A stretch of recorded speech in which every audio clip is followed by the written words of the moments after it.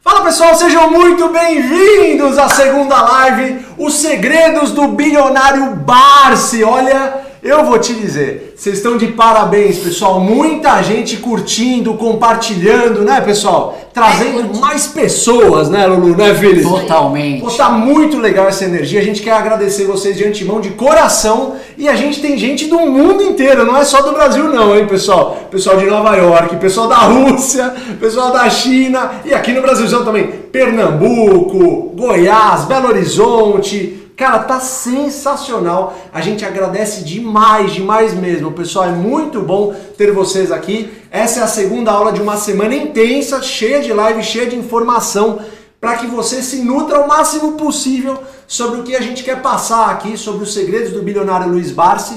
E tem uma surpresa que a gente já vai falar já já. Segura aqui. Mas antes, eu quero saber quem criou o grupo, o grande grupo, Os Segredos do Bilionário. Pessoal, cria um grupo, coloca 5 pessoas que você mais ama, não mais que 5 para não dispersar, né, pessoal? É isso aí. Porque tem aqueles grupos de 250 pessoas que ninguém acaba vendo nada.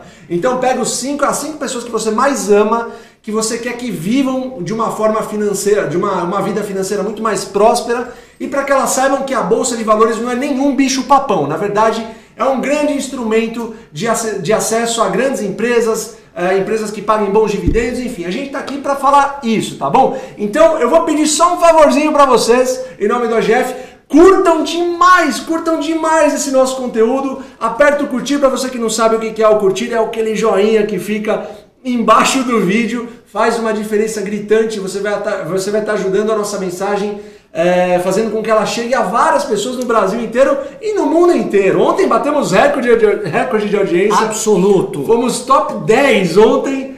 Foi maravilhoso. A companhia de vocês é sempre muito maravilhosa. Pessoal, façam perguntas, fiquem à vontade. E eu vou parar de falar que eu falo muito. Fala aí, Lulu. Obrigada, Fabião. Obrigada. Vocês me interromperam, não deixaram eu falar. Mas brincadeira, gente. Lembrando que esse mini curso aqui, ele serve para você que é iniciante, para você também que é do nível avançado, né? Por quê? Ontem o Fê comentou, ele já se considerava um investidor avançado, mas mesmo assim ele não conhecia o jeito Barsi de investir. Então esse mini curso é para você que também já fez o treinamento e está aqui para reviver algumas coisas que a gente viu durante as nossas aulas, durante as nossas lives exclusivas com alunos, quer revisar todo o conteúdo e quer, claro, disseminar esse conteúdo maravilhoso, esse conteúdo rico e gratuito para o maior número de pessoas que vocês conseguirem. Lembrando que todo mundo que ficar até o final com a gente, assistir todas as aulas aqui com a gente, vai receber um certificado assinado por nós do AGF. Estamos vendo também se o Barsi quebra essa pra gente, assine esse certificado. Então, se eu fosse você, eu não perderia, tá, pessoal? A gente estruturou essas aulas do mini curso como se fosse um passo a passo. Então, é muito importante que você pegue desde a primeira aula, que foi ontem, está gravado, tudo vai ficar gravado no YouTube, até o próximo domingo, no dia 2 de agosto, tá bom? Então, lembrando, fiquem até o final para garantir o seu certificado. Vamos lá, que mais recadinhos. Lembrando, pessoal, o AGF, qual que é a nossa missão? Por que estamos aqui hoje? Qual é a dor que o AGF resolve? A gente quer te aposentar na Bolsa de Valores. Sim, você não ouviu errado. A nossa estratégia, o jeito Barsi de investir, se consiste na carteira previdenciária. E a nossa missão é de justamente desmistificar o mercado acionário, o mercado de capitais e democratizar isso. Ó, acabaram de me falar que a gente está em 4.700 pessoas. Muito obrigado, pessoal. Valeu, pessoal. Obrigado. E olha, deixa eu falar pra vocês, isso aqui não estava combinado. Tô, enchendo o saco do meu pai, do Luiz Barsi, para ele participar na quarta-feira da live com a gente. Olá. Eu só vou chamar o Barsi, mais um desafio. Ajudarem a gente aqui. Curta. Se esse vídeo chegar em 10 mil likes, em 10 mil curtidas, eu vou trazer o Barsi aqui na quarta-feira pra gente conversar com ele. Aí vocês sabem que 1h30 é pouco pra ele, né? Então vai ser uma aula, a gente vai deixar ele falar aqui. Então acompanhem a gente, curtam esse vídeo. Se chegar em 10 mil likes, o Luiz Barsi vai participar com a gente da live de quarta-feira, da aula de quarta-feira. Então é muito importante que todos vocês continuem aqui com a gente, tá? E lembrando que também na quarta-feira começam as inscrições para o nosso treinamento, o jeito Barsi de investir. Não se esqueçam, lembrando que se você já fez o curso, continua aqui com a gente, esse conteúdo é muito bom para você relembrar. Se você está interessado em fazer o treinamento, a gente é uma escola digital focada 100% em Bolsa de Valores. Se você ainda não está seguro, não tem problema, fica aqui com a gente, mas se você está interessado, na quarta-feira vai ser o dia de já garantir a sua vaga, lembrando que a gente limita o número de vagas para dar o melhor atendimento possível para os nossos alunos. Então lembrando, quero lembrar vocês mais uma vez, 10 mil likes aqui, pessoal, ajuda a gente a disseminar esse conteúdo, que quarta-feira, se tiver 10 mil likes, Luiz Barsi estará aqui com a gente na nossa aula 4 de quarta-feira. Vamos lá, Fê? Pessoal, acho que depois desses recados iniciais e coroando aqui o nosso mini curso com uma aula com o mestre Luiz Barsi, isso daqui automaticamente deixa de ser um mini curso e passa a ser uma pós-graduação, né? Então, eu tenho certeza que ontem vocês já gostaram bastante. A gente teve a aula ontem que contava sobre a virada de chave. E qual foi a virada de chave que a Lu contou ontem um pouco aqui na nossa primeira aula?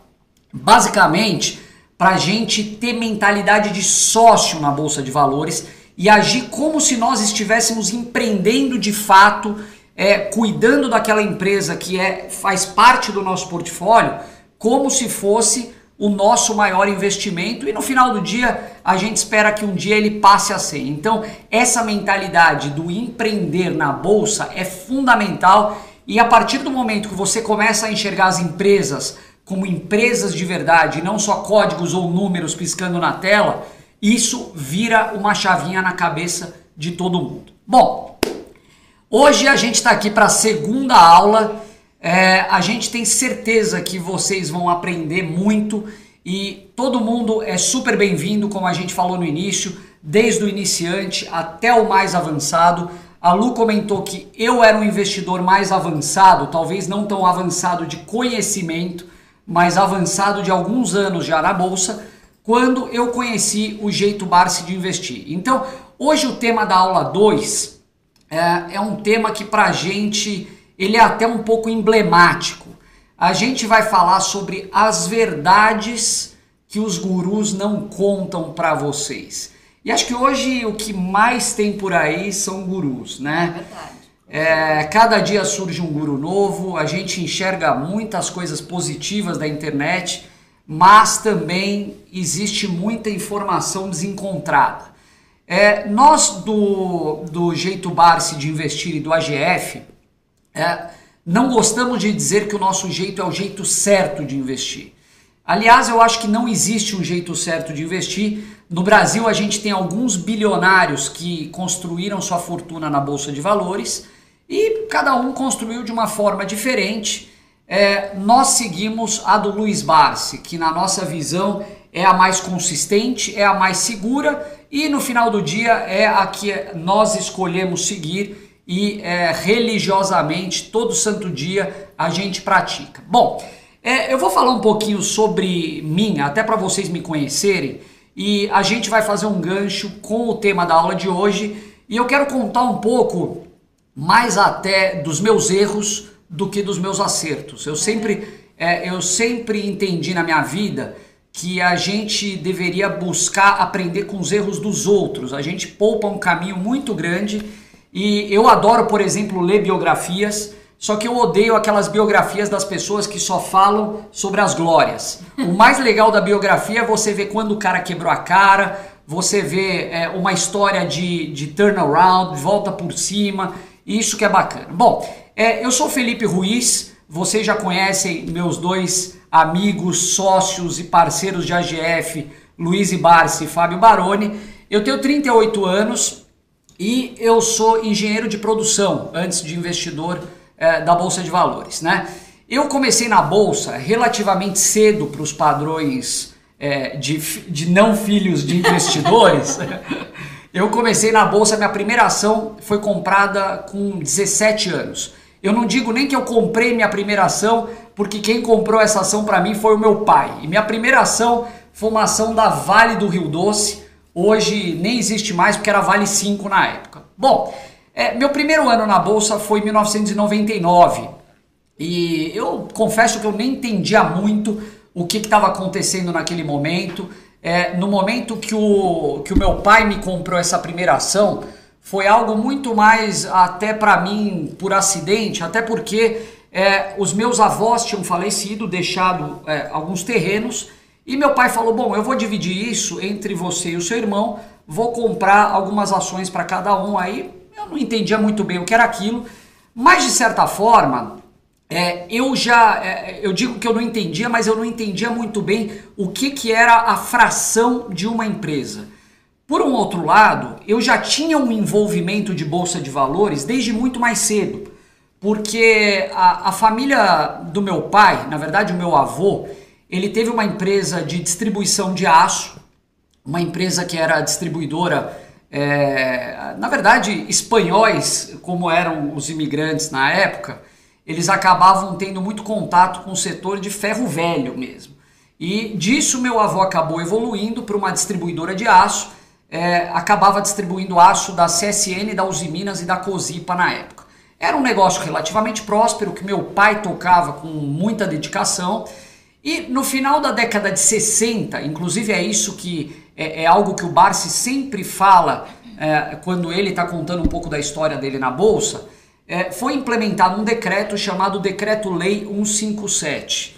Basicamente, era um decreto onde o governo instituía a possibilidade das empresas investirem um pedaço do seu imposto de renda devido na Bolsa de Valores. Então, ao invés de pagar imposto de renda recolher para o fisco, você aplicava em ações. Uma iniciativa até louvável, já que a Bolsa de Valores naquele momento precisava ser desenvolvida.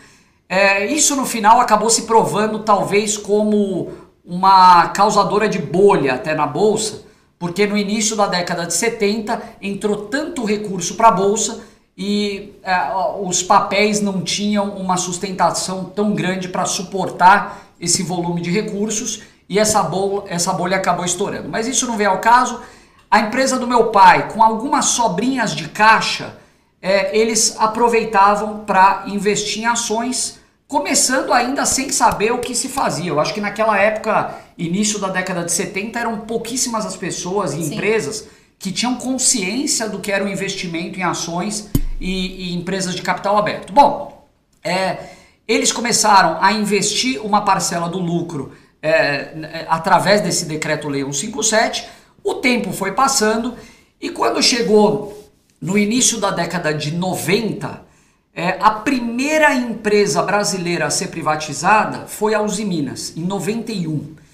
No momento que a Usiminas foi privatizada, e se eu não me engano a privatização da Companhia Siderúrgica Nacional, CSN, veio logo depois, o setor de distribuição de aço sofreu um baque terrível.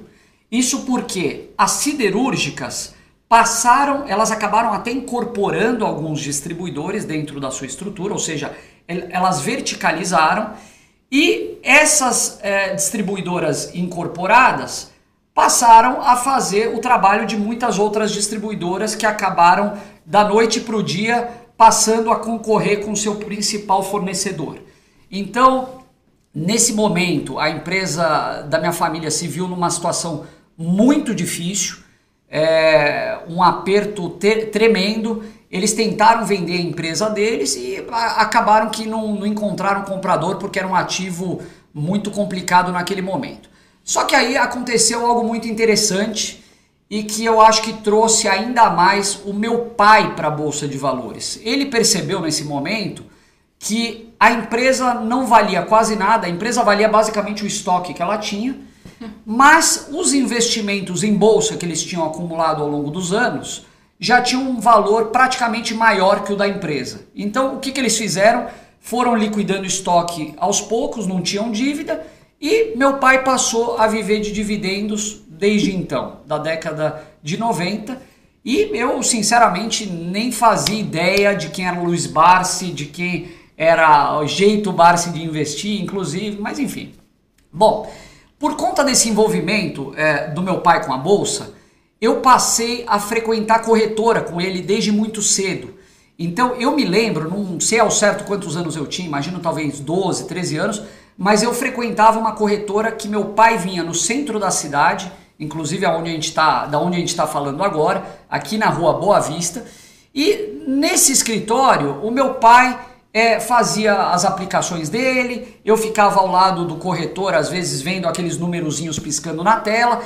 Eu não entendia absolutamente nada do que se passava, às vezes eu ia até naquele aquário que tinha na Bolsa de Valores, onde você podia assistir o pregão viva voz. Eu não entendia nada, mas eu falava, poxa, que negócio interessante, né?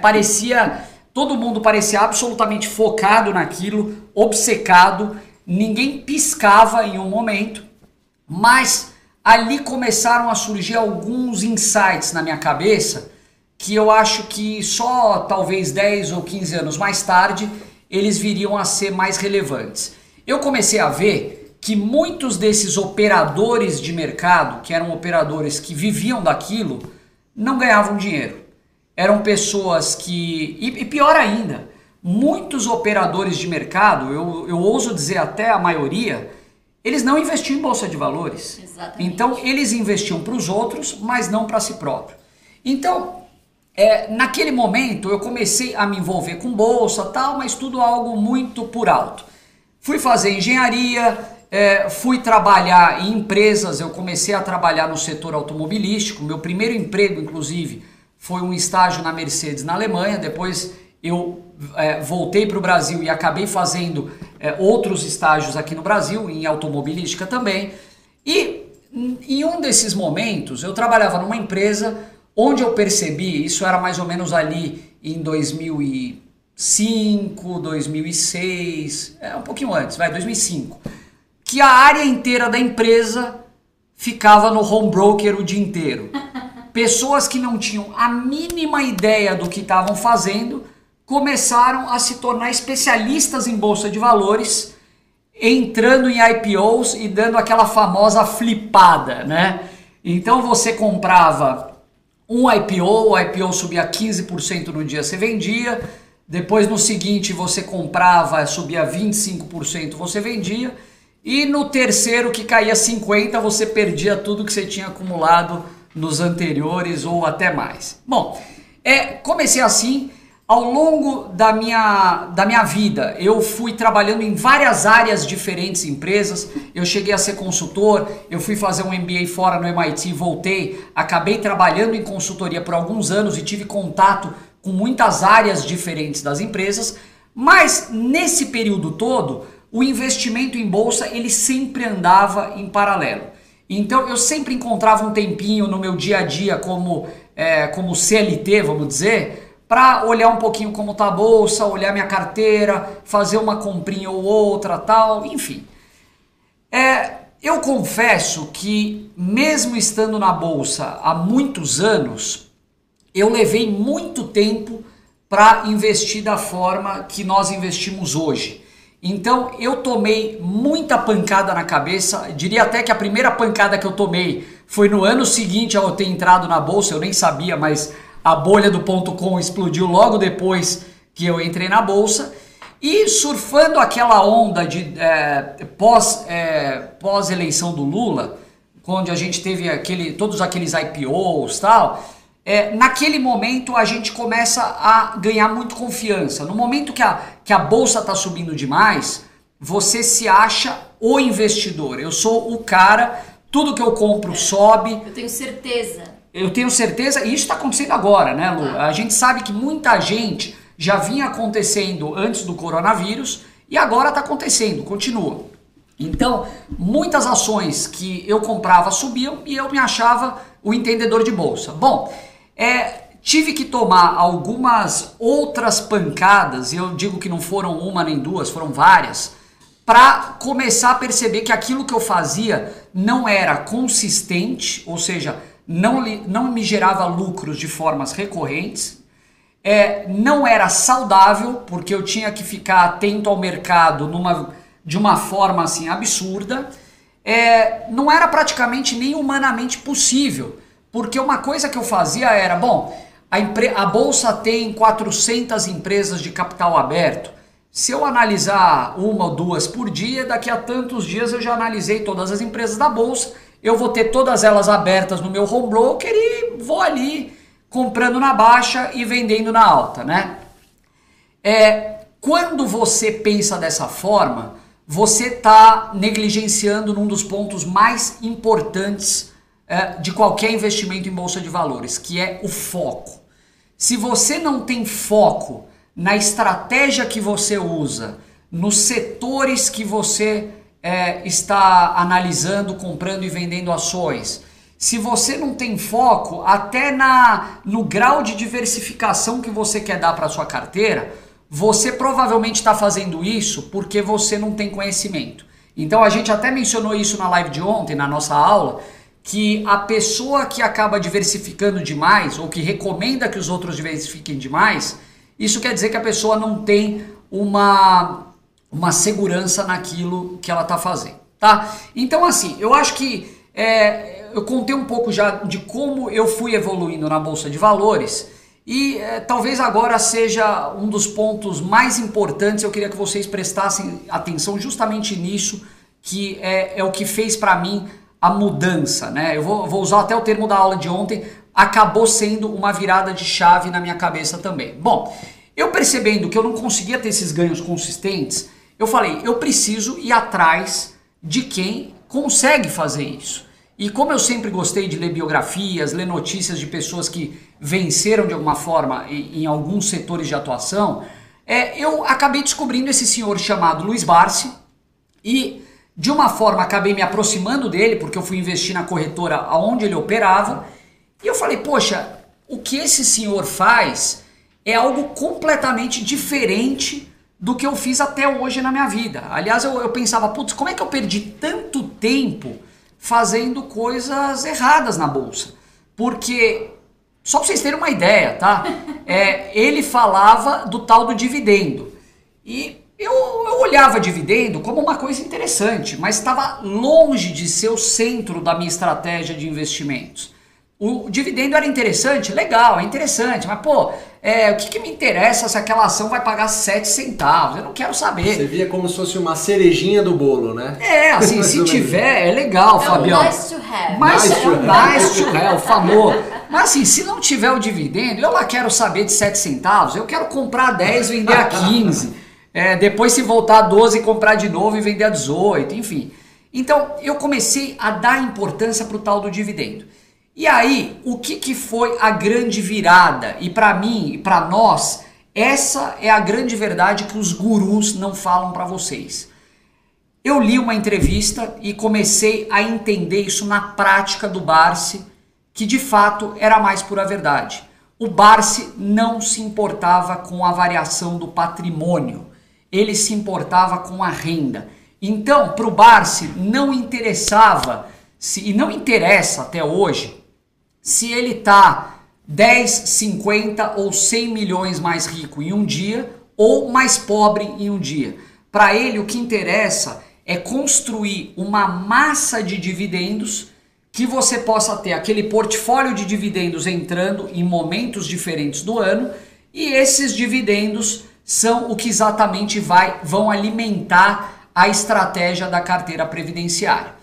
Quando eu ouvi, quando eu vi essa abordagem, eu imediatamente transportei isso para o setor imobiliário. Eu falei, bom, existem muitos investidores no setor imobiliário que investem em imóveis para alugar. Você compra o imóvel, deixa o imóvel lá, ele começa a gerar um aluguel, amanhã com o aluguel desse imóvel você compra outro. Quando você vai ver, você tem 10 imóveis em carteira, todos eles te gerando um aluguel. Você não fica consultando o corretor todo santo dia para saber quanto que aquele teu imóvel está valendo. Até porque você não tem um mercado organizado de imóveis para olhar o preço instantaneamente. É aquela história da fazenda do Warren Buffett, né? O Warren Buffett dá sempre esse exemplo da fazenda. Se você tem uma fazenda, você não fica consultando para saber o quanto essa fazenda está valendo. Você está preocupado o quanto essa fazenda está produzindo e, consequentemente, te gerando de renda. Então, essa foi a grande mudança. Isso é algo que a gente não vê ninguém falando e não é por mal. Na nossa visão, a gente acredita que a maioria dos gurus financeiros não falam sobre isso porque não é algo que está no DNA deles, não é algo que eles praticam. E ok, não tem problema nenhum. Mas, a partir do momento que a gente consegue, e eu vou até roubar uma palavra do Barsi, exorcizar esse sentimento do sobe e desce da Bolsa de Valores, e passar a focar, ao invés disso, na geração de renda que você tem através das empresas, esse é o momento que você realmente dá a virada. Quando eu vi isso, acendeu uma lâmpada na minha cabeça, eu falei, putz, é exatamente isso o que eu queria. Eu quero ser um investidor grande de Bolsa de Valores, eu tenho isso como minha meta de vida, eu quero ter participações em empresas e tal, mas eu não quero ter essa preocupação, eu quero dormir tranquilo, eu não quero ficar no home broker o dia inteiro, vendo aquelas mínimas oscilações e aproveitando esses momentos para ganhar trocado. Não é isso que eu quero. O que eu quero é ter participações em empresas de qualidade e caso essas empresas ou o mercado me dê a oportunidade de aumentar minha participação nos momentos que essas ações dessas empresas caem, eu vou aproveitar para aumentar minha participação lá, porque nesse momento é o momento que eu vou estar comprando um dividendo barato. Então, para a gente, parece aquela contradição que pouca gente entende. Mas quando o Barsi fala que ele comemora quando a bolsa cai, é verdade. A gente é testemunha disso no dia a dia. Nós pudemos testemunhar isso agora, na crise da Covid. Então, o mercado em desespero, todo mundo em pânico, desmontando as suas posições, e o senhorzinho do cabelo branco lá, olhando para a tela, vendo o que está mais interessante hoje. Hoje, com esse recurso que eu tenho aqui, que não está em crise, eu consigo comprar muito mais ações daquela empresa que eu já gosto, que já tenho na minha carteira, enfim. Então, apesar da introdução longa, eu acho que foi legal a gente passar por isso. para dar para o pessoal um pouco essa noção. Então, o jeito Barsi de investir, a carteira previdenciária, antes de tudo, ela prega o foco na renda e não no patrimônio. A pior coisa que você tem para fazer é olhar diariamente quanto que o teu patrimônio está variando, porque isso vai fazer com que você acabe tomando decisões erradas e decisões que vão contra a filosofia que é ser parceiro de empresas no longo prazo. E o longo prazo é enquanto elas forem empresas interessantes. Você me permite te complementar? Claro, Lu, até porque eu tô cansado de tanto que eu falei, vou tomar uma água. Toma uma água, pessoal, para vocês verem. Parece muito óbvio agora o que a gente está falando, só que, vamos lá. Porra, vocês estão falando com uma pessoa que fez MIT, né? Não interessa se você fez MIT, Harvard, qualquer faculdade que quer que seja, a educação financeira, infelizmente, é algo que não é ensinado nas grandes instituições. Imagine se não é ensinado na educação básica, não é ensinado no ensino médio, em nenhuma faculdade do mundo. Tá? Então, o trabalho que a gente faz aqui, outras pessoas também, é claro, todo mundo tem seu mérito, é importante em relação a isso. Poxa, você é um grande executivo, trabalhava em empresas e não tinha essa visibilidade. Quer dizer, para você ver o quão é difícil você tirar essa nuvem que colocam na nossa frente de que não, só existe um jeito de investir. Você precisa diversificar, você precisa comprar na baixa e vender na alta, que é justamente coisas que a gente vai desmistificar hoje aqui, né? Que são os mitos da Bolsa de Valores. Exatamente. E segundo, você optou não por viver em função do mercado, não viver pelo mercado, né? Mas viver do mercado. Quer dizer, você não virou um escravo do home broker, ter que ficar dando F5 lá no seu, né, na sua tela toda hora, desesperado. Então, quer dizer, é plenamente possível, tá? Você seguir uma estratégia, olhar, é claro que a gente sempre fala que você deve ser um investidor ativo, afinal você está empreendendo na bolsa. Então, pelo menos você deveria ler os balanços e acompanhar as cotações quando estiver na hora de você aportar, tá? Lembrando que amanhã a gente vai falar um pouquinho mais sobre como fazer as metas, como você usar o MDI, que é o mapa do dividendo inteligente, para saber quando aportar em determinadas empresas. Enfim, e também falar um pouquinho sobre o preço teto, né? Sobre as empresas, o tipo de empresa que a gente investe, tá? Mas enfim, Fê, muito boa a sua história. Né? Você está falando uma coisa, Lu, e eu tenho certeza que muita gente aqui tem essa visão um pouco. Não que o valuation não seja importante, pelo contrário, né? O valuation, que é aquela... A gente falou um pouco sobre isso ontem também.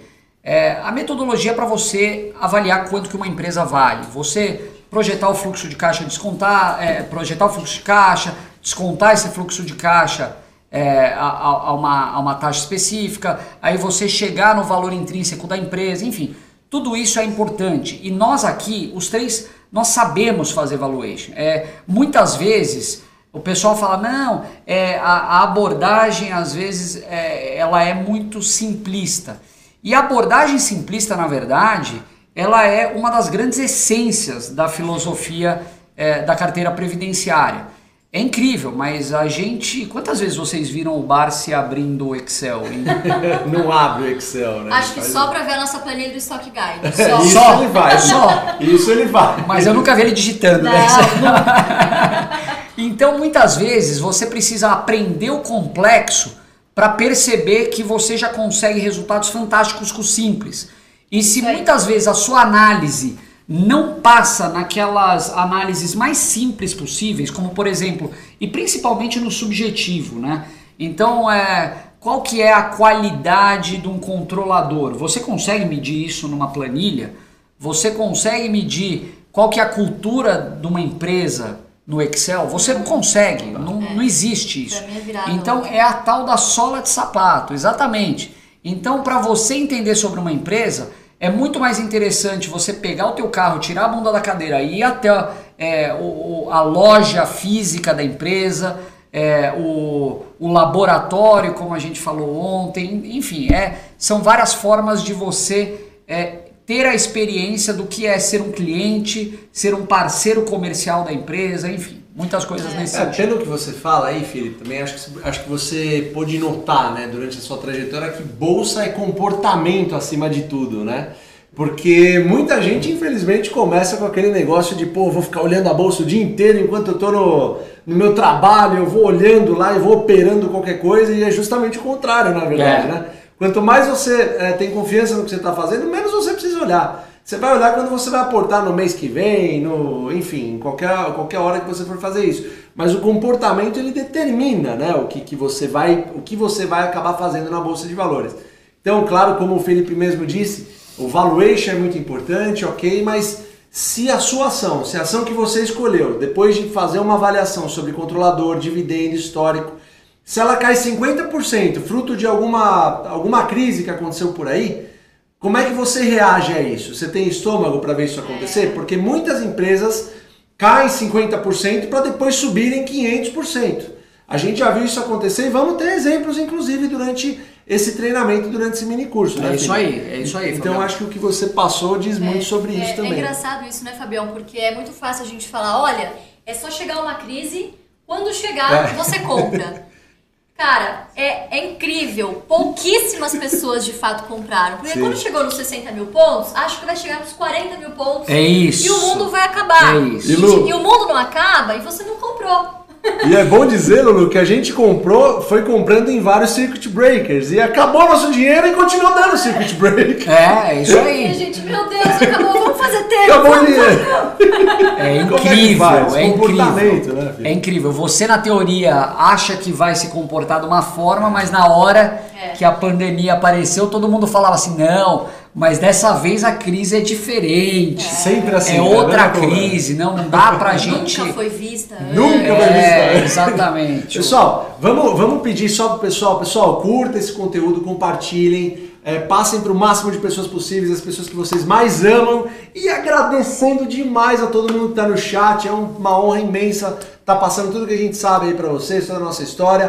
Por favor, deem um like no nosso canal para que o YouTube aí passe a entregar para todo mundo. E agora a gente vai falar um pouco... só lembrando antes que quarta-feira... Quarta-feira, Lulu! Fala, quarta-feira! A gente tem aqui quase 8 mil pessoas e apenas 3 mil likes. Por quê? Curte aqui, por favor, que aí na quarta-feira, se a gente chegar a 10 mil likes nesse vídeo, eu vou trazer o senhor mais amado, o vovozinho mais amado da nossa Bolsa de Valores, que é o Luiz Barsi, na quarta-feira, na nossa quarta aula. Então, por gentileza, ajuda a gente aqui, dá essa moral, por favor, deixa aqui a sua curtida. O Barsi nem sabe o que é like, mas pra gente é importante, pessoal, então por favor. Faz a menor ideia. Pessoal, antes da gente entrar, comecem a mandar perguntas, fiquem à vontade também. A gente vai falar um pouquinho sobre mitos da Bolsa de Valores. Vamos falar de mitos da Bolsa. E a gente levantou aqui alguns mitos, pessoal. Essa aula, de novo, só lembrando, são aquelas verdades que os gurus não falam pra vocês, né? Então, a gente sempre ouve muitos mitos sobre Bolsa de Valores. Quem nunca conheceu aquele tio lá que você começou a investir na Bolsa de Valores e contou pro seu tio, ele falou, pô, Bolsa de Valores? Perdi tudo! Você tá louco! Vai perder tudo! É roleta, Bolsa de Valores, não sei o quê. Então, esse já é o primeiro mito, a gente pode começar justamente falando disso. Eu vou falar primeiro com o Fabião, depois eu vou com a Lu, a gente vai intercalando. Manda ver. Fabião, Bolsa de Valores é cassino. Esse é o primeiro mito. Bolsa de Valores é um instrumento onde você pode gerar renda constante e vitalícia através de bons projetos que paguem bons dividendos. É isso. É isso aí. Agora, se você quiser fazer dela um cassino, você consegue também. Você consegue. Tem instrumentos na Bolsa de Valores que podem fazer realmente você quebrar. Tá bom, pessoal? Alavancagem, coisas que a gente nunca vai defender aqui. Alavancagem financeira, investir um dinheiro que você não tem. Esse tipo de coisa pode fazer você quebrar na Bolsa de Valores. O que não significa que a empresa quebrou, mas você quebrou porque fez algo que não deveria fazer, tá bom? Então você pode sim fazer da Bolsa de Valores um grande cassinão, aposta para todo lado. Ou você pode levar a Bolsa de Valores de forma profissional. Exatamente. Que é acessando bons projetos de boas empresas que paguem bons dividendos. E tem muita boa empresa na Bolsa de Valores e tem muita empresa a preço acessível, tá, pessoal? Que eu vou até dar uma emendadinha num outro mito que para investir na Bolsa de Valores você precisa ser rico. Pessoal, pela madrugada, tem empresas na Bolsa de Valores que custam 10, 11, 15 reais. Então, sabe, se você economizar um pouquinho, você consegue acessar esses bons projetos. Exatamente. E o que a gente sempre diz é começa, né? Porque o tempo vai passar. A gente quando fala de bolsa ser cassino, o que é um cassino, na verdade? O cassino você tem uma série de possíveis jogos ali e cada um desses jogos segue um processo randômico. Aleatório, ele não tem um processo aleatório, exatamente. Então, o processo aleatório ele não tem lógica. Você pode apostar de uma seguinte forma, o resultado pode ser positivo, amanhã você aposta da mesma forma, o resultado é negativo, e isso não tem lógica alguma. Então, eu acho que a lógica, na verdade, ela tem sempre em favor do cassino, então você sempre tem uma relação desfavorável. Na Bolsa de Valores, existe algo que pouca gente fala, mas a Bolsa está longe de seguir um processo randômico. Isso porque o comportamento das ações no longo prazo e, consequentemente, o comportamento do índice no longo prazo, ele segue nada mais do que os lucros das empresas. Se as empresas conseguem lucrar no longo prazo, a bolsa vai subir. Se as empresas não lucram, a bolsa vai cair. Como nós sabemos que o propósito de uma empresa é viver para dar lucros, e é óbvio que existem outros propósitos para a sociedade, não vamos entrar nesse mérito aqui. Gerar valor. Gerar valor, exatamente. Então, através do lucro, ela vai gerar valor para o acionista e para outros stakeholders, mas se ela fizer isso de uma forma consistente ao longo dos anos, as ações dela vão subir. Quando a gente olha um gráfico histórico do Ibovespa, a gente vê altos e baixos muito grandes e até assustadores para algumas pessoas, quando a gente olha de lupa, mas quando a gente dá um zoom out, né, quando a gente olha na visão do helicóptero, a gente consegue ver quase que uma linha ascendente linear, uma linha reta, né? Então esse é o primeiro mito. Bolsa de Valores é cassino, não é cassino de jeito nenhum, e a gente tem muitas provas de que isso é verdade. Bom, o segundo mito da Bolsa de Valores, esse daqui eu adoro, viu? Bolsa de Valores é muito fácil. E por que Bolsa de Valores é fácil? É simples, pô. É só você comprar na baixa, e quando tiver uma crise assim, é mais fácil ainda, porque você já vai ter vendido tudo que você tinha, é só esperar a crise chegar, comprar na baixa e vende na alta. É isso? É isso, simples. Tô rico. Moleza, né? Todo mundo ficou rico agora. Tá todo mundo rico. Gente, não faz sentido nenhum, né? E por que não é comprar na baixa e vender na alta? Ninguém sabe fazer isso de forma consistente.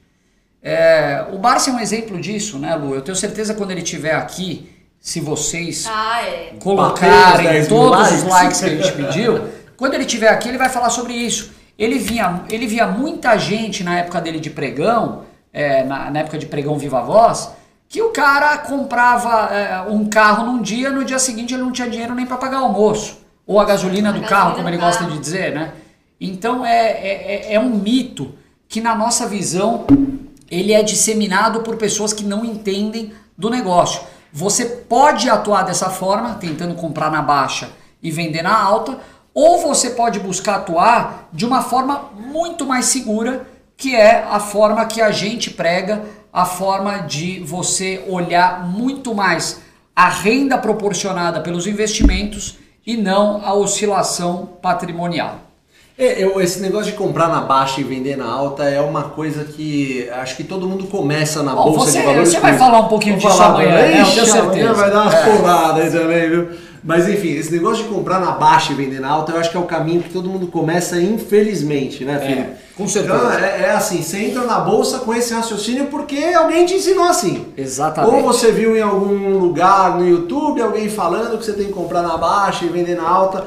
Pessoal, ninguém sabe, como a Lulu e o Felipe falaram, ninguém sabe o que é baixa e o que é alta, ninguém sabe quando vai cair, quando vai subir. O que nós temos é aquele norte, né, de boas empresas, quando que elas pagaram dividendos, quando elas pagam, o setor que elas estão inseridas.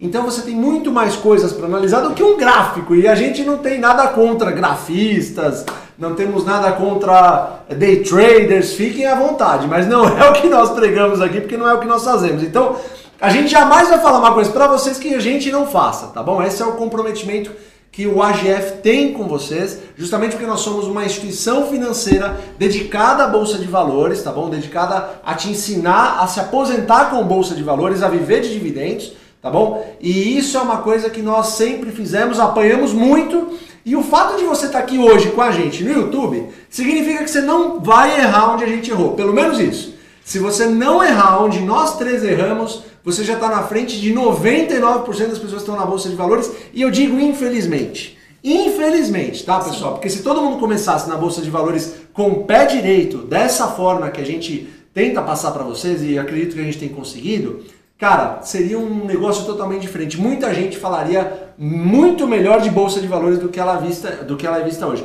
Isso tem mudado aos pouquinhos, né, Lulu? Tem. Mas, né, ainda é um desafio, né? É que é muito complicado, né, pessoal? Imagina você chegar numa roda de bar lá com seus amigos, todo mundo, cara, ganhei 200% em via varejo, cara, meu Deus do céu, bombou! E aí você vira pro seu amigo e fala, poxa, eu sou um aposentado de 25 anos, eu sou um aposentado de 30 anos.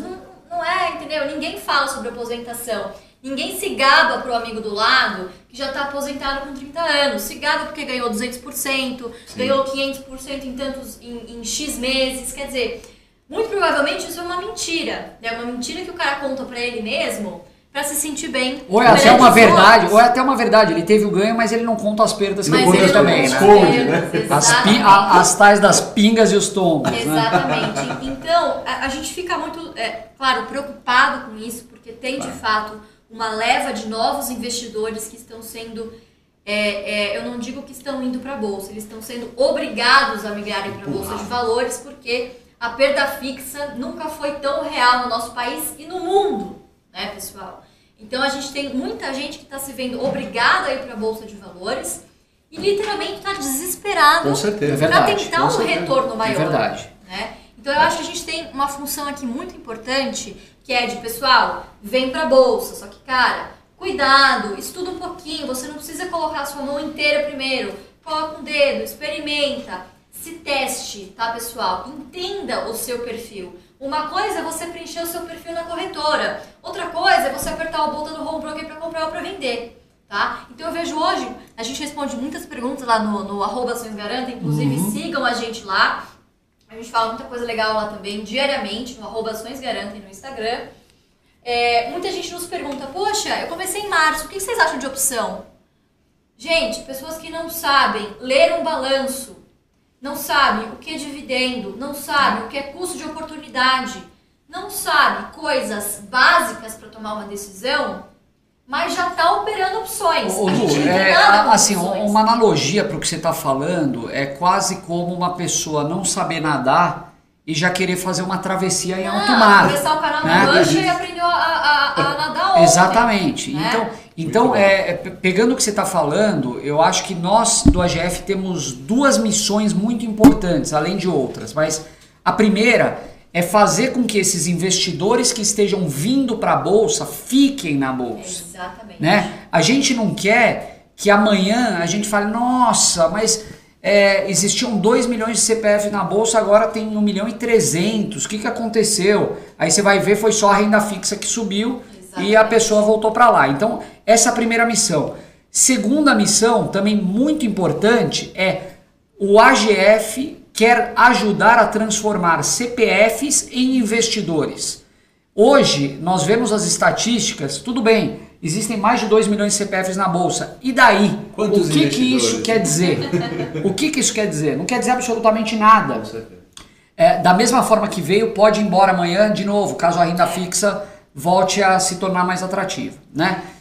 Pessoal, a gente vai pegar um pouquinho de dúvidas da audiência que vocês mandam. Podem mandar e coloquem o like lá sem moderação pra gente trazer o Barsi na quarta-feira, hein, pessoal? Antes de você responder uma pergunta, deixa eu manda ver. Cadê a mulherada que tá aqui nesse vídeo assistindo? Pessoal, pelo amor de Deus, a gente precisa aumentar o número de mulheres vindo pra Bolsa, tá? Eu tava lendo um estudo esses dias, cara, 50% da nossa população é composta por mulheres, tá? Na Bolsa de Valores, nós somos menos de 25%.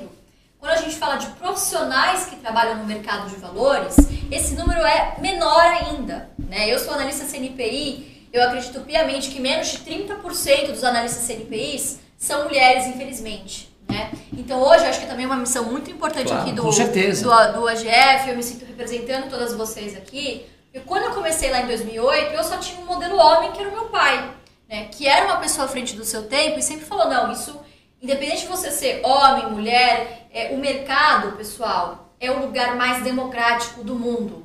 Você está sentado em frente ao seu home broker, se você está comprando, quem está te vendendo não interessa, não quer saber se você é homem, se você é mulher, qual a sua idade, tá? Porque que time você torce. Sua raça, classe social, nada. Não quer saber disso. O que importa na hora de você apertar o botão é saber o que você está fazendo, tá? Então, mulheres, não se subestimem. Não deixem a decisão financeira na mão dos companheiros de vocês, por mais que seja uma pessoa bem intencionada. Cuidem do dinheiro de vocês. A gente trabalha tanto. A maioria das mulheres fazem jornada dupla. Poxa, chegam em casa e ainda trabalham, né? Cuidam dos filhos. Ou se você é só uma pessoa que fica em casa, também tem todo o seu valor.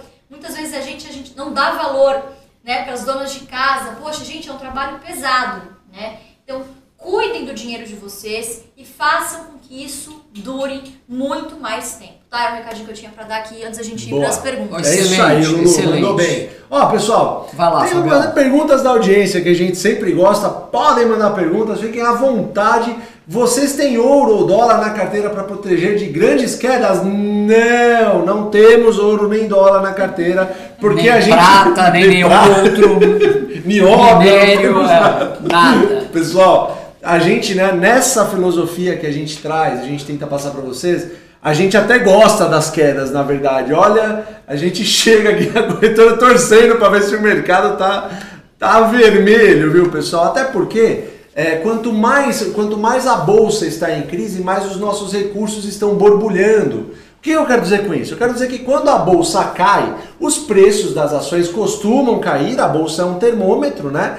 As ações costumam cair e você consegue comprar as mesmas ações com desconto. Então vamos supor que você tem R$10 a ação que você está comprando quando a empresa está em alta, está R$10.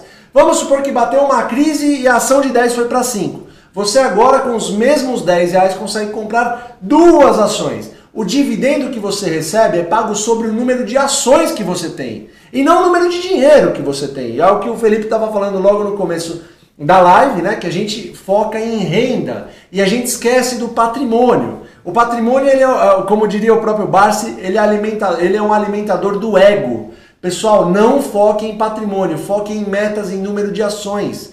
Quanto mais ações você tiver de boas empresas, geradores de caixa, que paguem bons dividendos, maior vai ser o seu volume financeiro para reaportar, pagar os seus boletos do dia a dia, viu, pessoal? Pagar os seus boletos e começar a viver a vida. Bem tá lembrado, Fabião, patrimônio não paga boleto, né, pessoal? Com certeza. É claro que quando a gente fala assim, não olha o patrimônio, não é que a gente está ignorando.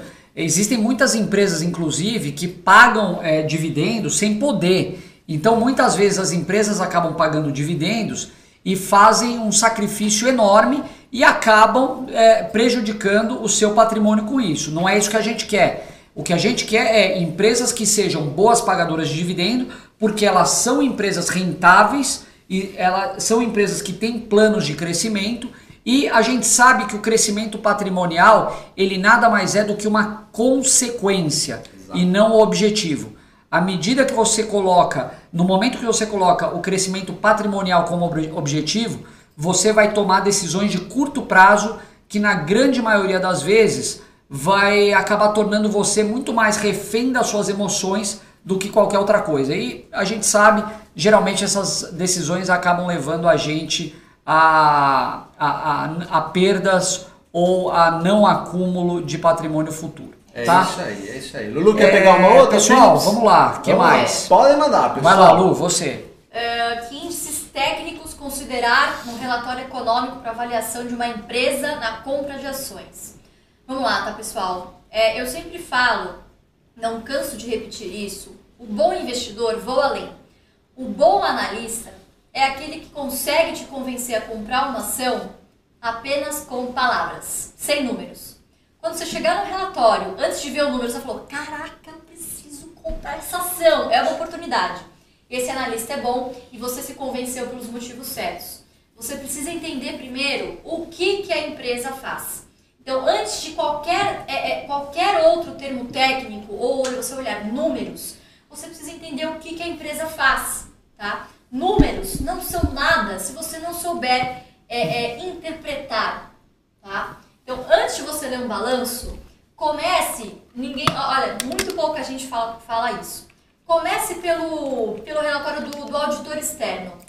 Ali ele já vai ter feito um grande trabalho ao longo do trimestre, identificando as principais fraquezas e apontamentos que ele fez durante os trabalhos. Tá? Então comece por aí, já é uma ótima leitura. Né? Vá ali para o que a administração está fazendo. É claro que a administração tem que se vender, vamos dizer assim, tem que contar uma bonita história do que ela fez ao longo do trimestre. Então seja malicioso. Se você conhece o que a empresa faz e você acompanha noticiários, enfim, você já vai ter um bom feeling se o que a gestão está dizendo, de fato, corresponde com a realidade. Tá? Então, primeiro, entendam o que a empresa faz. Tá? Segundo, eu acho que uma grande lição agora que veio da pandemia, eu acho que mais gente vai começar a olhar a partir de agora, parar de olhar um pouco o contábil, tá? Para olhar um pouquinho mais fluxo de caixa. Então, pessoal, não adianta, a empresa mais lucrativa do mundo, se não gerar caixa, vai quebrar. Eu nunca vi empresa, tá? Que dê lucro, eu nunca vi uma empresa quebrar por falta de lucro. Eu já vi empresas quebrar por falta de caixa, ok? Então isso responde a boa parte das perguntas também que a gente recebe. Poxa, mas empresa que vende commodity, clabinho, eu não consigo entender por que vocês gostam tanto de clabinho. Só dá prejuízo. Quer dizer, pessoal, se você não souber interpretar o que está sendo contado ali, o balanço te conta em números uma história. O que aconteceu ao longo do caminho. Então saibam interpretar essa história. Se vocês sabem o que a Clabin faz, ou seja, ela tem uma receita dolarizada, então o dólar sobe, a receita dela vai bombar, só que a dívida dela também vai crescer. Então isso vai ter um efeito contábil e não caixa neste presente momento, em D mais zero, um efeito financeiro que vai atrapalhar o lucro. Então quer dizer, se você não souber interpretar isso, você acaba se afastando de uma ação, de uma empresa, né, deixando de se tornar sócio de uma empresa super resiliente, que paga bons dividendos e que consegue crescer ao mesmo tempo por causa dessa miopia de você não conseguir interpretar os números, tá? Então comece pelo caixa, dê uma olhadinha no EBITDA, no endividamento, né? Faça essa relação em relação dívida líquida em relação ao EBITDA. Então, enfim, margens, margem é super importante, margem líquida, margem bruta, margem EBITDA. Então foquem de fato em indicadores que possam te contar algo, tá? Principalmente eu gosto muito de olhar indicadores gerenciais, tá bom? Então, comece por aí. Eu acho que você começando entendendo o que a empresa faz já é um ótimo caminho. E aí, ao longo da sua trajetória, você vai aprendendo a como interpretar. O que eu mais gosto nos balanços é ler a nota de rodapé. O que você acha? As notas explicativas, as famosas. Aquelas linhas pequenas. A nota número 27. Eu adoro, sabe o quê? Nossa, a empresa diminuiu o custo. Quando você vai ver, tem uma linha outros gastos.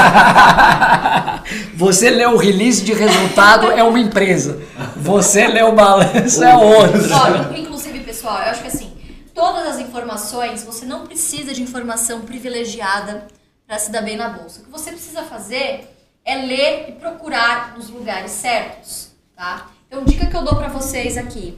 Se inscrevam no mailing list para receber diretamente no seu e-mail pessoal, um e-mail do RI da empresa. RI, para quem não sabe, é relação com investidores. Todas as empresas que estão listadas são obrigadas a ter esse site para divulgar as suas informações publicamente. Então se inscrevam para receber em primeira mão todos os avisos, os fatos relevantes, os comunicados ao mercado, tá? Esse é o primeiro passo. Segundo, lembrando, você está se tornando sócio de uma empresa. Você se tornaria sócio de alguém sem saber quem está na gestão? Quanto ganha será esse management? Qual que é o histórico dessas pessoas? Né? Quais são os riscos dessa empresa de fato? Será que tem um cliente muito grande lá que se de repente ele não quiser comprar mais, coloca em risco a empresa? Todas essas informações que eu acabei de falar estão em um documento que se chama formulário de oh meu Deus do céu, FR, formulário de referência, dei uma engasgada aqui, tá? O FR.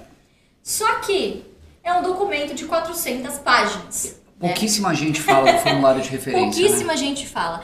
O formulário de referência tem desde a história, tá? Todo o histórico da empresa, quando ela começou, quando ela foi fundada, quando entrou na bolsa, até os dias de hoje, até quanto ganha o conselho de administração, quem votou, né? A gente tem um vídeo muito legal também aqui no canal. Poxa, pessoal, vocês são acionistas, cara, votem, participem. Nessa semana a gente vai ter assembleias muito boas, tá? Se você é acionista da Klabin, da CEMIG, da STT ou da Unipar, essa semana tem assembleia, tá? Entre no RI, se informe como faz para você pelo menos assistir.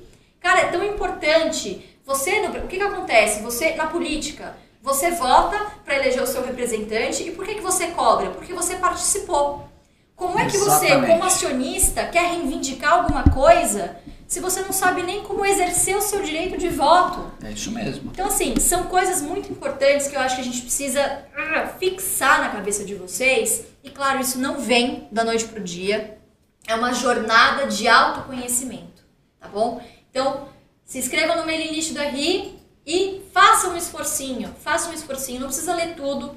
Leia pelo menos os riscos. Quem são as pessoas que estão lá na gestão e a história da empresa, o que ela faz, tá? Que isso não aparece nos números, né? Detalhe. São informações que não aparecem nos números, mas que podem fazer o seu investimento ser um fiasco. Você ia falar alguma coisa, esse vídeo que a Lu está se referindo, a produção vai passar no WhatsApp de todo mundo que se inscreveu aí, tá no nosso canal no YouTube, então não se preocupe, fiquem tranquilos que a gente passa para vocês acompanharem também, é muito importante que vocês tenham isso em mãos, para vocês investigarem, tá? No canal da Ações Garanta, a gente vai passar no WhatsApp agora. Fala, velho. Pessoal, já passou quase 1 hora de live aqui. Não acredito. Eu nem percebi, 1 hora? na verdade. Não sei, espero que vocês estejam gostando da aula. aula. Se estiver gostando, o que você faz? Tem que ter umas 10 horas de live. Vamos dar o seu joinha aqui, por favor, tá? Que quarta pode ter o Márcio, hein? Então, 10 mil likes e só se chegar em 10 mil aqui, hein? Esse joinha aqui é pra gente, a gente ter um objetivo muito importante a ser cumprido essa semana. Bom, pessoal, a gente espera que vocês estejam gostando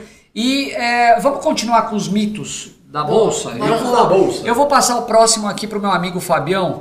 Fabião, o que você acha daquele mito também, que é um mito muito falado, que é o mito de boa empresa é igual a um bom investimento?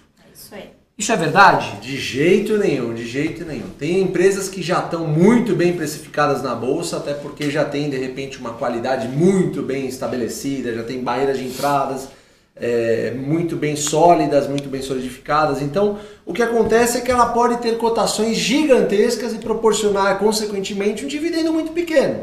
Né? Então, o que adianta você ter uma empresa muito boa só para falar que tem essa empresa, né, pessoal?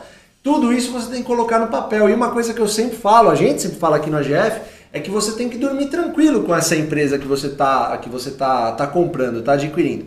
Se você compra uma empresa que está muito bem precificada, que te paga poucos dividendos, tem uma frequência muito baixa, por exemplo, como é que você vai dormir tranquilo com essa empresa? Ela já tá muito bem precificada porque a qualidade dela provavelmente já é muito bem reconhecida no mercado. Então, uma boa empresa não é sempre necessariamente um bom negócio. A boa empresa, geralmente as pessoas que estão entrando na bolsa, e talvez isso possa ser um erro até muito comum, pessoal, a gente tende a achar, bom, eu tenho um iPhone, eu gosto muito da Apple, eu acho ela uma empresa fantástica, então é natural que eu compre ações da Apple. Eu gosto muito de ir na farmácia ABC, eu vou comprar ações daquela farmácia específica e assim por diante. Não necessariamente uma boa empresa vai ser um bom investimento, porque muitas vezes boas empresas já estão bem precificadas na bolsa. E para você ter um retorno, você precisa comprar a preços atrativos, que é o que vai te trazer retorno tanto na valorização do papel, quanto via dividendos que vão ser pagos em função desse preço que você pagou. O que nos leva a um outro mito, hein? Que é ação de crescimento ou ação de dividendos? Todo mundo faz essa pergunta. Poxa, eu estou comprando uma ação aqui, mas vocês defendem que ela paga dividendos, então o valor dela não sobe? Mentira, errado, pessoal. Como acho que foi a Lu que falou, o Felipe no começo do vídeo, a cotação segue o lucro. Muitas empresas podem, a gente pode imaginar que elas possam ficar paradas. Eu vou falar principalmente das transmissoras. Transmissora é um ativo de viúva, a gente costuma dizer. Não, e outra, pra quem que aqui, gente, comenta aqui. Quem aqui que é João e Maria Tomada? Levanta a mão, comenta. Bom, aqui. eu vou levantar a mão aqui. Nós três vamos levantar. Todo mundo. Pessoal, você pode pegar empresas de transmissão de energia, se ela faz um bom trabalho, ela não só paga bom dividendo, como também cresce no longo prazo. Pode pegar, o desafio aí, qualquer um de vocês a pegar as 3 empresas que são basicamente só de transmissão no mercado de valores, vocês vão ver que com o passar do tempo elas crescem em 2 vias. Tanto em crescimento quanto em dividendo. Posso pegar a Taesa, a Lupar, a Transmissão Paulista, todas elas têm as mesmas Eu acho que no características. fundo essa história de empresa que cresce e não paga dividendo acaba sendo uma bela de uma muleta que muitas empresas encontram para não distribuir dividendos para os seus acionistas. Provável. Então a empresa, existem aquelas empresas que falam há 15 anos que elas precisam reter dividendos porque elas têm que financiar projetos de crescimento. Isso é comum, são aquelas empresas que estão sempre, buscando um novo ciclo de crescimento e a gente sabe que isso não é verdade e não dá para você crescer sempre de uma forma muito expressiva, 2 dígitos, enfim, ou 3 dígitos em alguns casos. A gente tem um último mito que a gente gostaria de falar para vocês aqui, e é um mito que talvez seja o mais falado e um dos mais perigosos, por que não, né? O tal do preço não importa. Lu, você quer falar um pouquinho sobre esse? Olha, esse pessoal ficou um pouquinho silencioso, né, durante a crise. Pessoal, assim, novamente, né, eu acho que as pessoas confundem aportar com frequência e esquecer do preço. Aportar com frequência não quer dizer você comprar a qualquer preço, né? Ontem a gente comentou que a gente não compra ações da bolsa, a gente não compra mercado, a gente compra empresas, né? Raramente, mesmo com o mercado super em alta, a gente não vai ter um ou outro setor, uma ou outra ação que por algum motivo qualquer estejam sofrendo no momento alguma assimetria e não sejam não se caracterize como alguma oportunidade, tá? Então, assim, o preço, ele é importante sempre, em tudo na sua vida. Por que quando você vai viajar, você passa horas lá no Trivago, no sei lá, .com, no Kayak, pesquisando sobre a passagem mais barata, o pacote de viagem mais barato, você fica horas procurando na internet onde que você vai encontrar a TV mais barata, o videogame, o celular, enfim, você pesquisa preço pra caramba e na hora de investir você simplesmente aperta o botão sem averiguar se aquele retorno vai ser interessante para você. Eu acho que tem uma dúvida muito comum, geralmente quando a bolsa está subindo, né? Em fevereiro a gente fez pouquíssimos aportes, né? Por isso que a gente tinha um pouco de caixa. A gente não vendeu as nossas posições, mas a gente comprou menos. Consequentemente, fizemos um rebalanceamento automático, ficando com mais dinheiro em caixa. Então, o que acaba acontecendo, pessoal? A gente prefere ter um custo de oportunidade, né? Eu penso assim, a gente pensa assim, é melhor eu ter um dinheiro em caixa e deixar de receber, deixar que isso renda alguma coisa, tá? Do que colocar em um ativo caro e não receber um retorno por isso. Ou seja, tá? em português, claro, é melhor deixar de ganhar do que perder. Você percebe? Porque né? Se eu deixo de ganhar, no momento que eu que eu invisto, né, eu consigo recuperar esse tempo que eu fiquei parada rapidamente. Então, por exemplo, o dinheiro que eu deixei em caixa em janeiro e março, caramba, o meu custo de oportunidade, caramba, realmente eu tô pagando caro para deixar esse ativo parado. A bolsa estava rendendo 40%, né? Empresas que já tinham rendido mais de 100%. Então, ao invés de você ter esse fear of missing out, esse medo de deixar de ganhar, a gente prefere deixar em caixa se acha que está tudo muito caro, tá? Por quê? A hora que vier uma correção, e isso sempre acontece, a gente infelizmente só não sabe quando. A hora que essa correção ocorrer, você vai conseguir comprar a mesma empresa por, sei lá, metade do preço em liquidação, né? Do que você teria comprado há uma semana atrás. E hoje, grande parte das coisas que a gente efetivamente comprou durante março e abril, muitas coisas valorizaram mais de 50%. Então, quer dizer, compensou os 2, 3 meses que eu acabei ficando, não digo fora de bolsa, mas que eu aportei menos. O que a Lu está dizendo é que não fazer nada é fazer alguma coisa de vez em quando, né, Lu? Anotem, pessoal, pega a caneta, lápis, o que quer que seja, giz, anotem, tá? Tatuem na pele. Às vezes, não fazer nada também é fazer algo, isso também é uma ação. Tá? Então, às vezes, a coisa mais sábia que você pode fazer é não fazer nada, é esperar. Existe um pouco aquela percepção, e eu acho que muito dos iniciantes na Bolsa, de que você está sempre tendo que fazer alguma coisa, você sempre tem que estar ou comprando ou vendendo uma ação. Então eu abro o home broker, o que tá bom para comprar hoje, o que tá bom para vender, eu vou tradear, eu odeio o termo tradear, né?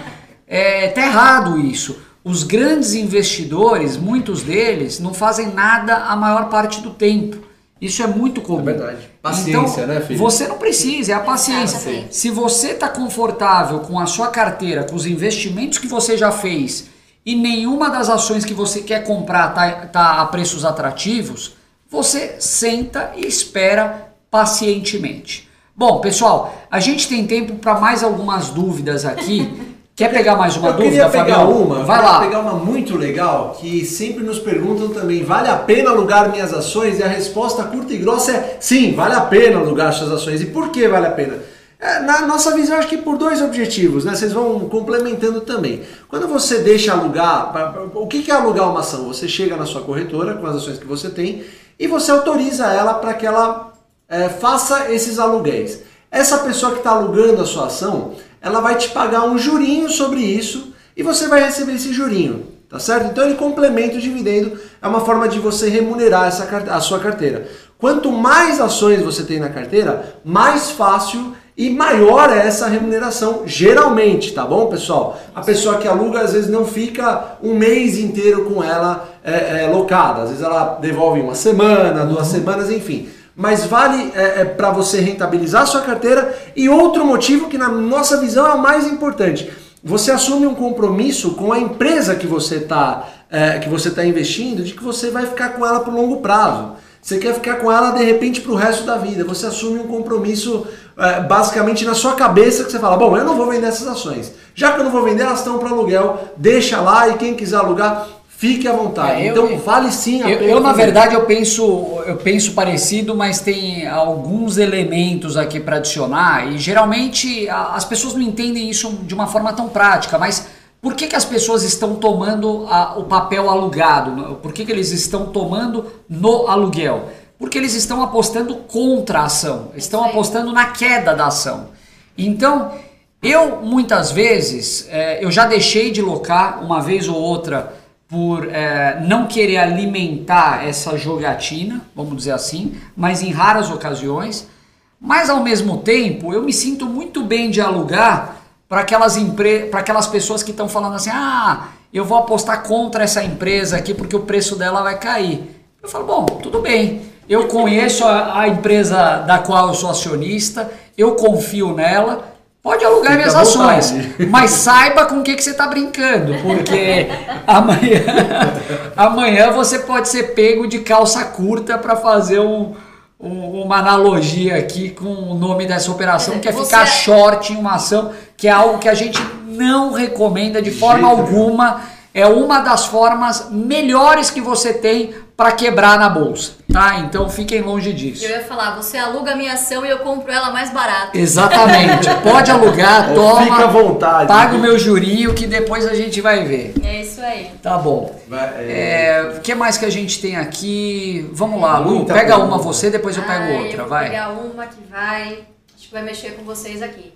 Fala só. Com a possível, deixa eu trazer aqui. Com a possível taxação de dividendos, convém segurar os aportes, visto que as ações que pagam bons dividendos podem ter um impacto considerável nos preços? Pessoal, vamos lá. A gente é contra a tributação de dividendos, não é pelo fato de que dividendos é o ponto central da nossa estratégia, tá? Por quê? Porque a gente acredita que vai ser ruim para o nosso país no momento que a gente está vivendo, tá? Mais de 80% dos postos de trabalho hoje estou aqui chutando um número, mas acredito que seja aproximadamente isso, vem hoje de pequenas e médias empresas. Tá? São essas que vão sofrer com a tributação de dividendos. Tá? Vai ter uma influência muito forte para que esses pequenos empresários coloquem cada vez mais despesas pessoais para dentro da empresa. Né? Segundo, eu acho que num primeiro momento a gente está vendo ainda os efeitos dessa crise. Muitas empresas, e eu não digo empresas da Bolsa, pessoal, as empresas da Bolsa é 1% das empresas brasileiras, menos, não reflete a nossa realidade, tá? As empresas da vida real, os pequenos empreendedores, os médios empreendedores que estão sofrendo, que fecharam as suas portas, vão ter prejuízos por um bom tempo ainda. Então, quer dizer, você vai tributar o dividendo que talvez nem possa ser distribuído porque a empresa não está tendo lucro. Né? Então, a gente acredita piamente que o Brasil não aguenta mais um imposto em cima da gente. Né? Então, a gente precisa, pessoal, fortemente cobrar o nosso governo daquela promessa que ele fez de baixar os gastos. Por mais que esse ano a gente saiba que não seja possível, enfim, por conta dessa pandemia, dessa coisa terrível, que de fato o Estado teve que intervir, né? Então é por esses motivos que a gente é contra, porque efetivamente a gente acha que isso vai acabar derrubando a arrecadação da União, tá? Por outro lado, você que é investidor, o que vai acabar acontecendo? Dizem eles, né? Como dizem aí, não me recordo quem disse essa frase, mas cachorro picado por cobra tem medo de linguiça, né?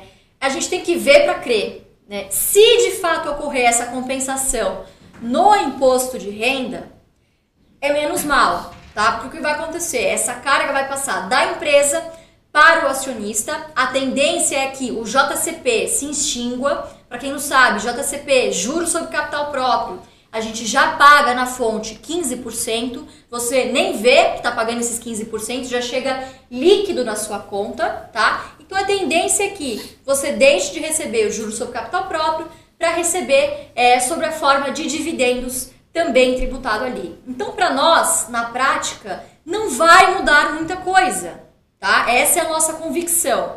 A gente espera que não venha, mas se vier, a gente já viu esse capítulo antes. A estratégia de dividendos do Barsi, o jeito Barsi de investir, nasceu na década de 70, quando os dividendos eram tributados, tá? Então, esse é mais um mito que as pessoas não te contam. Essa estratégia nasceu com uma tributação de dividendos, né? Até 95, os dividendos eram tributados. Então, se isso voltar, na verdade, isso não vai atrapalhar a estratégia. É claro que ninguém gosta de pagar imposto a mais, paciência, mas o que vai mudar para você no seu dia a dia é que você vai ter que dividir o seu sócio com mais um parceiro indesejado, que é o governo, que é um péssimo gestor e que sabe-se lá Deus o que ele vai fazer com este dinheiro que na nossa mão com certeza viraria um reinvestimento e geraria muito mais valor na bolsa de valores, na nossa economia, do que muito provavelmente vai gerar no caixa do governo. Lu, a gente precisa te interromper por um segundo. Agora uma notícia. Fabião, você quer dar recado? Olha, pessoal, eu vou até alongar aqui. Pera aí, eu vou alongar. Alonguem, pessoal, vou alongar as cordas vocais também. Batemos top 3 de lives no YouTube no Brasil! Pessoal, sensacional, obrigado mesmo. Agradecer em nome de toda a nossa equipe. Obrigado, pessoal, de verdade. Joseph também, vocês são demais. Obrigado a vocês por estarem aqui até agora, estarem curtindo a nossa aula.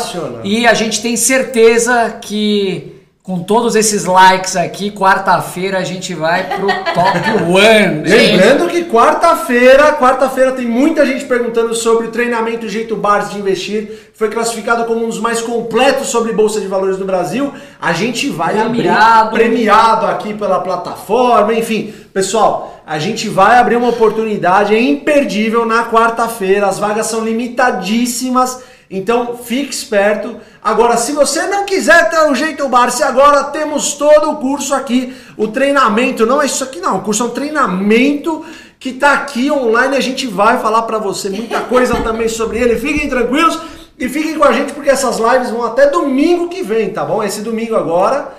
E a gente vai ficar aqui por horas e horas, a gente fala um pouco e já olha e já passa uma hora. É incrível. Não, o tempo passa voando. O tempo voa, pessoal. E lembra, se chegar em 10 mil curtidas aqui, quarta-feira tem MBA prático, hein? Quem quiser se formar na Escola Barça de Investimento, curte aqui. Uma semana. É isso aí. Em uma semana você está formado em bolsa, vamos dizer assim. Exatamente. Pelo menos se você não ganhar dinheiro, você vai deixar de perder. Já é muito importante, não é mesmo? Curte aqui, por gentileza. Pessoal, alguém tem alguma dúvida de que a gente está fazendo um grande trabalho aqui? Bolsa de valores no top 3 do YouTube. Cara, Poxa, sensacional, sem palavras. Valeu, pessoal. Muito obrigada, com toda a humildade do mundo. Muito obrigada de verdade. A gente não esperava isso. A gente já falou isso ontem. Ontem era pleno domingo à noite. Hoje é uma segunda-feira à noite. As pessoas saindo dos seus trabalhos.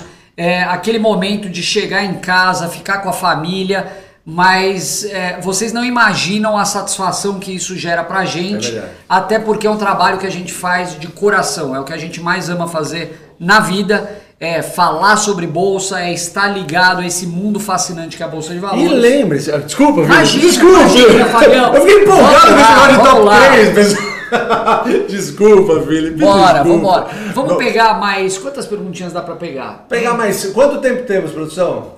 10 minutos, dá pra pegar mais. Vambora. Então vamos lá. Bom, deixa eu só falar uma coisa, pessoal. O Felipe falou, quem tá voltando do trabalho. Pessoal, Bolsa de Valores é exatamente para você. Faça o melhor que você puder no seu trabalho. Pesquise, estude bastante. Bolsa de Valores, se você investir 10 minutinhos do seu dia, lendo o que a empresa faz, como ela te paga o seu dividendo, você lendo um pouquinho mais, cadastrando no RI para pegar as notícias diretamente da fonte, 10 minutinhos todo dia, pessoal. Isso não mata ninguém. E o que são 10 minutinhos para você ficar mais informado sobre o que você está fazendo na Bolsa de Valores, quais empresas você está comprando, como elas te pagam os seus dividendos. Então, a Bolsa de Valores é feita para você. Esquece esse negócio de, precisa ser muito rico para investir na Bolsa. Bolsa é cassino. A aula de hoje é justamente para desmistificar isso tudo. A gente quer falar, você está me lembrando de uma coisa muito legal. Existe uma frase do Peter Lynch, né? Os ensinamentos do Peter Lynch são muito valiosos para a Bolsa de Valores. É um grande investidor.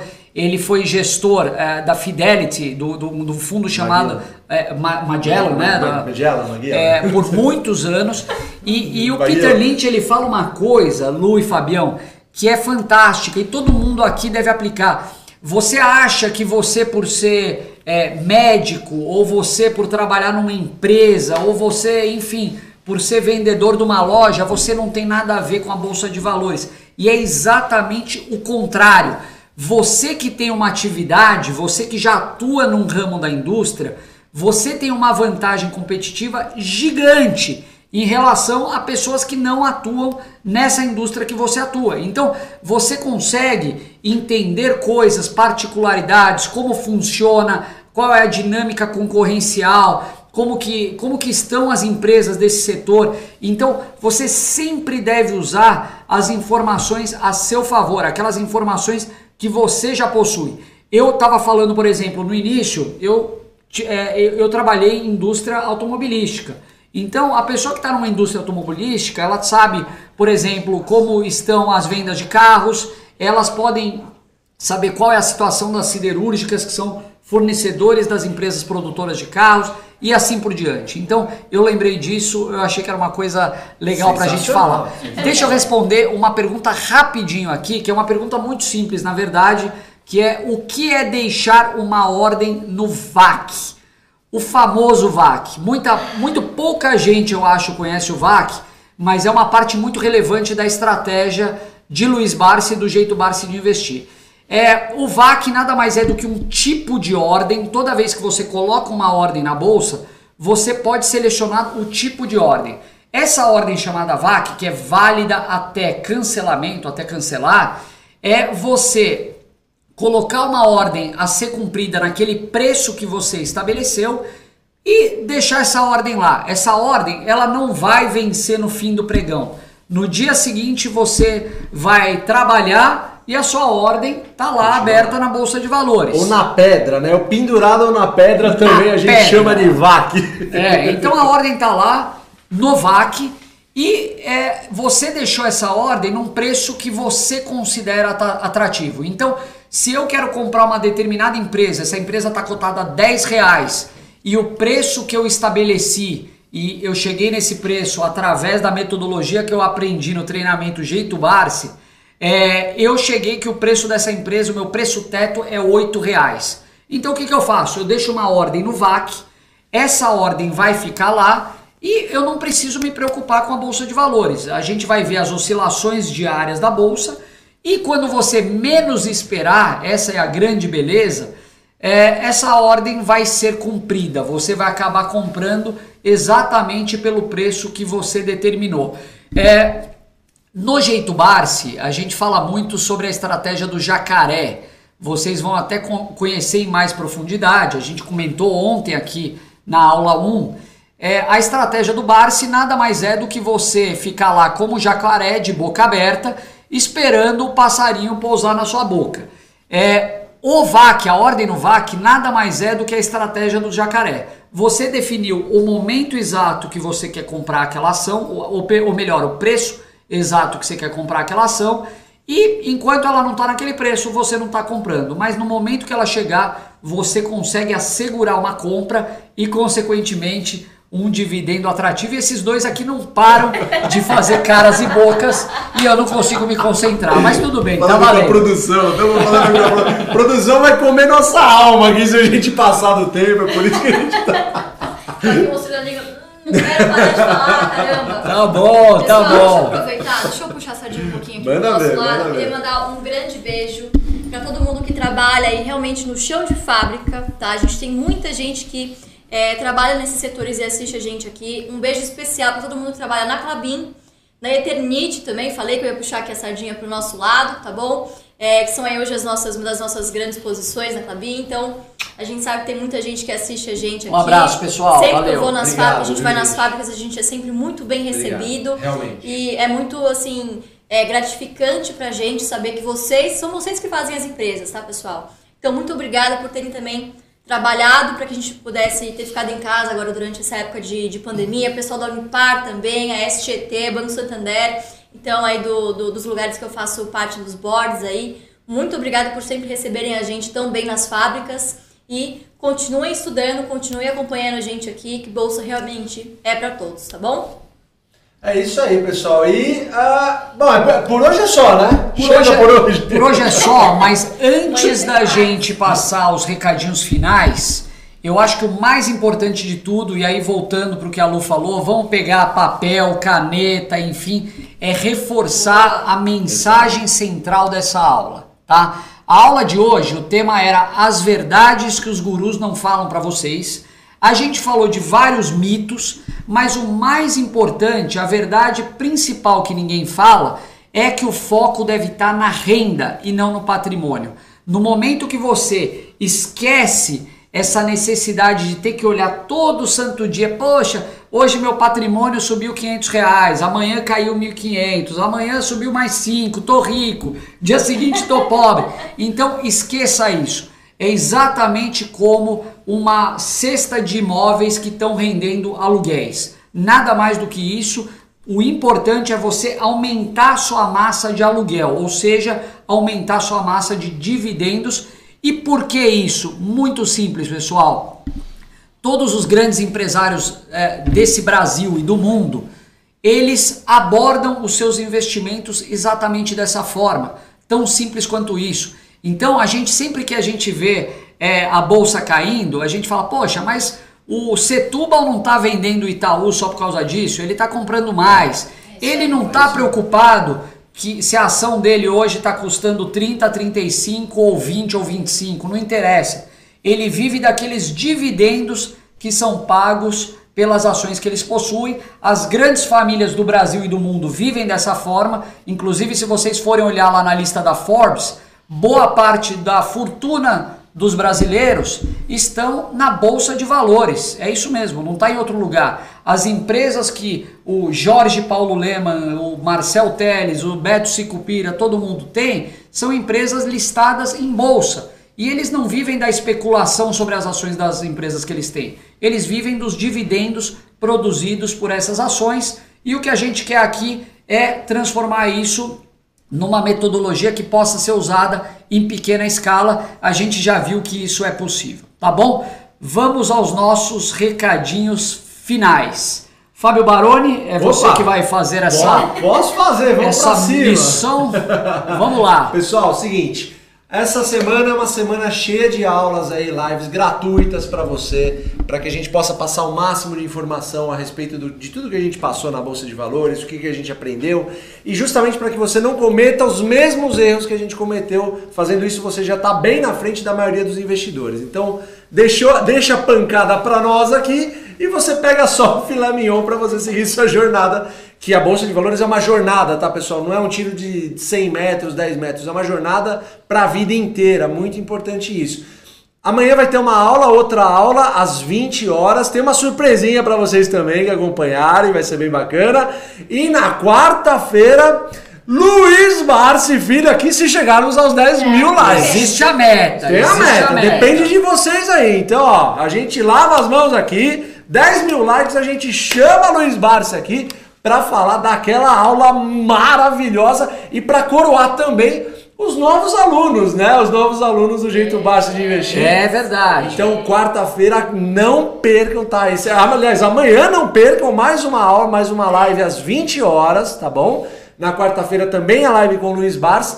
E aquele recadinho que é muito bacana para vocês.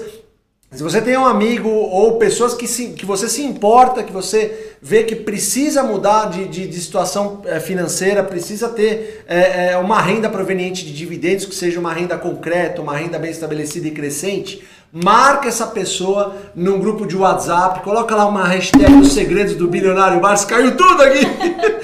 Você fala do Barsi e as coisas começam...